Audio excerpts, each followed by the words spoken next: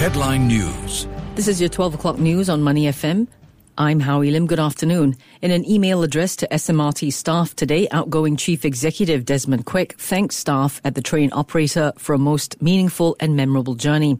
The former General and Permanent Secretary, who's stepping down after 5.5 years at the helm, went on to give credit to all staff for what was accomplished on so many fronts.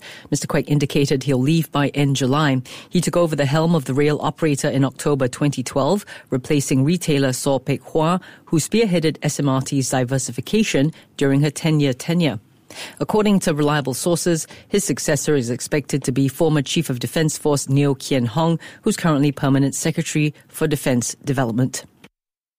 Chinese capital Beijing has issued a yellow alert for pollution, the third highest on the country's 4-level system, taking effect today. According to the Beijing Municipal Environment Protection Bureau, in a statement late yesterday, pollution is expected to last through April 20th in the smog-prone city.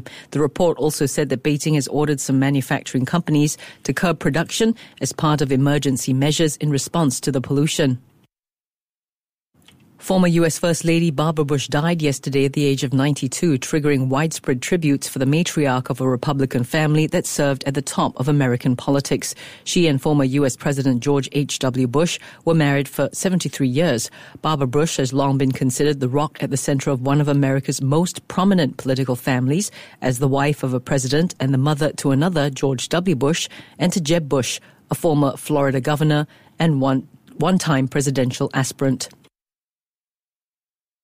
An engine on a Dallas-bound Southwest Airlines flight with 149 people aboard apparently exploded yesterday, forcing an emergency landing in Philadelphia as one passenger was killed after she was nearly sucked out a window of the plane, according to the airline and federal officials. The fatality on the flight from New York was the first in a U.S. commercial aviation accident since 2009, according to National Transportation Safety Board statistics. According to witness accounts and local news media reports, after an engine on the plane's left side blew, it threw off shrapnel, shattering a window and causing cabin depressurization that nearly pulled out a female passenger.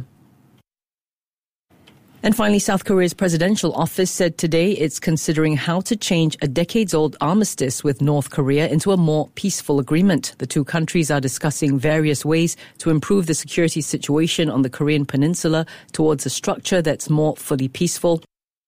A high-ranking presidential official said, answering a question about a North Korea-South Korean summit planned later this month. And that's it for the news on Money FM. Get more from the Straits Times or the Business Times.